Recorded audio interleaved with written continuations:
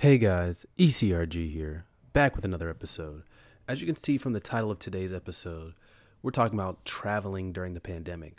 What is it like to travel during the COVID 19 pandemic? Well, I recently had my first trip to Columbus, Ohio, actually, for a monitoring visit about a week ago now. And what was it like traveling during the pandemic? So, for those watching on YouTube, you will see some photos I took of just some food and what it's like during Columbus, Ohio during the pandemic. You'll see those kind of flash on the screen, and I'll kind of talk about those. But if you're listening on the podcast, I will do my best to kind of talk through and illustrate what you see on screen. It's just a few photos, so you're not really missing much. But so yeah, now in this photo, you can see what it's like in downtown Columbus. And pretty much even before the pandemic, downtown Columbus was pretty kind of low key, especially because I went during the time when the students were not on campus. Before I went during the summer, I think, so it's a little bit less. A lot of students from Ohio State University, which is a very, very large university. I think it's got about 70,000 students. Obviously, most of the students are not there during that time, during the summer. But now I went back, and the students, I believe, just started school that week. So it was a little bit busier, I think, than it normally has been, but never crazy busy. Columbus, Ohio is not a crazy busy place. But obviously people are wearing masks everywhere in Columbus, Ohio. And, there's probably, it's probably a lot less than usual. Just the number of people, because the weather was absolutely great. It's absolutely fantastic. And you'll see a picture come on the screen soon about me going on my favorite greenway. So I go on this greenway. I don't know what it's called. I just kind of stumbled upon it one day, riding a scooter. So because I stay in downtown Columbus, it's right near this greenway. I think it's probably about like 0.2 or 0.3 miles. What I do is I go grab one of those scooters, Lime scooter, Bird scooter, whatever they have. And I just go right around downtown and go up and down that greenway because it's just amazing. You'll probably see the picture of that come up here pretty soon. The greenway. Yep, there it is. And you can see the beautiful skyline of downtown Columbus. Here's some food I had. This is bruschetta from my favorite Italian restaurant. Right there, it's called Martini Modern Italian. And I did takeout. So the first day I did takeout. And that's what I'm probably going to do when I'm traveling. And I also had penne vodka sauce. It's got mushrooms in it. Then the second night I went to my favorite joint called The Eagle. And, The Eagle is famous for fried chicken. And you'll probably see that right about now. And then I also had these hush puppies, these jalapeno cornbread hush puppies, which were absolutely amazing with the comeback sauce. So The Eagle is one of my favorite restaurants to go to. And I always try and go when I'm in Columbus or Indianapolis, because I have it in Indianapolis. They have it in Columbus, Ohio. And they're expanding too, also to Charlotte, North Carolina. I know they have a few locations. You can check them out, but they've got some of the best fried chicken I've ever had. And I love fried chicken. So I love that place, The Eagle. So The Eagle and Martini are my two favorite restaurants in Columbus, Ohio, by far. So what is it like actually going through the airport and stuff like that? I'm sure people are wondering. Well, most of the restaurants are actually closed in the airport, so you got to make sure that you have eaten before, especially if it's a small airport. Like the Columbus airport, all the restaurants were closed. In Atlanta, some of the restaurants were closed, but they had a lot more open. I went to one Delta Lounge. It was open. The Delta lounges and some of the other airports are closed, and some of the American Airlines lounges are closed. So you really got to be careful. Make sure you eat beforehand. I wouldn't bank on anything being open. They have reduced hours. I think predominantly because there's reduced people traveling. So why would they need to be open longer?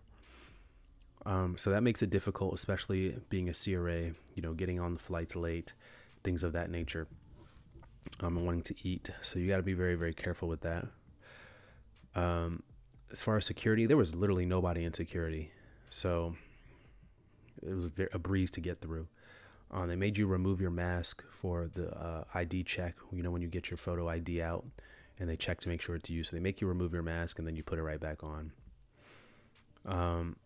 As far as seating on the airplane, it was every other seat. So I sat in first class, and those are typically 2 on one side, 2 on the other side. And I was the only person in that row, so I sat one, and then there was another person across the aisle. And they sit you on the window. So that's what Delta's doing, because I fly Delta.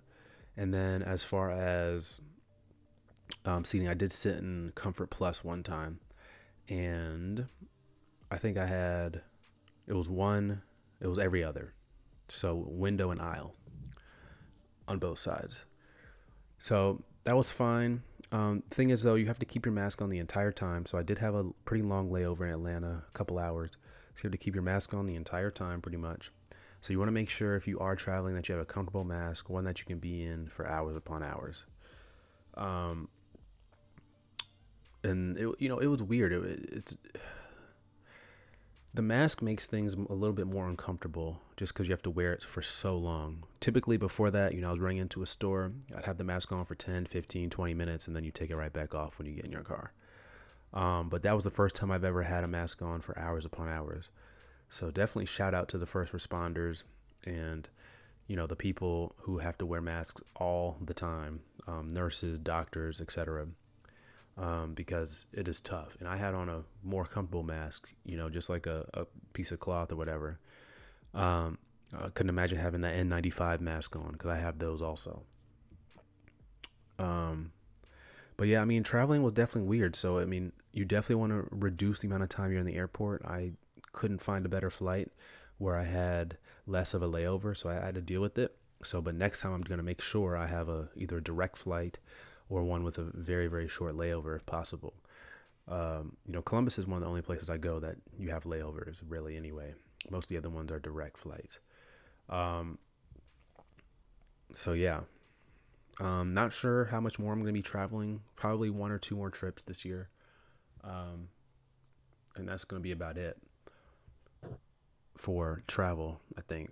And then probably travel will open more back up in 2021 if there's not some kind of depression or huge recession or something like that. But yeah, guys, that's basically travel. The second night I was there, I did end up eating inside the restaurant, which I'm definitely against still at this point. Just it's not really worth it. But the restaurant was very, very open. They were social distancing inside 6 feet apart, and it was not busy at all because I went right at like 5 o'clock when I got off site. So I felt more comfortable eating inside, not to mention, who wants soggy chicken?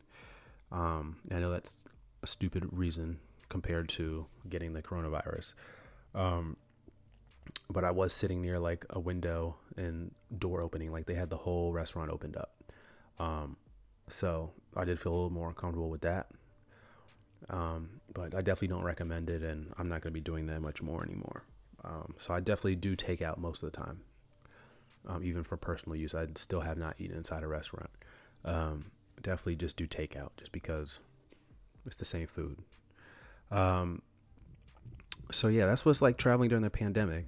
Definitely made travel less enjoyable. I typically love travel, and I hated every minute of traveling like that. With the mask on and stuff. So it's weird, man. It's definitely weird to see the airports like that. Literally, the whole airport is empty until, a flight is about to happen. Then people board the flight, and they're boarding the flights back to front on Delta, which I feel like they should have been boarding the whole time anyway. So it's funny because normally when you're in Comfort Plus, you're one of the first people to board, but literally, because of the way they do it back to front, you're like the last person to board, because first class can board at any time. They board them first, and then they can board anytime. But otherwise, if you're like in the last row, you're one of the first people to board, which is cool for you. And I think it makes boarding much faster, actually, when they board back to front like that. So maybe they'll keep that after the pandemic. But yeah, guys, if you're interested in any resume review or interview preparation, email me, eliteclinicalgroup@gmail.com. And hope this was informative. Take care, guys.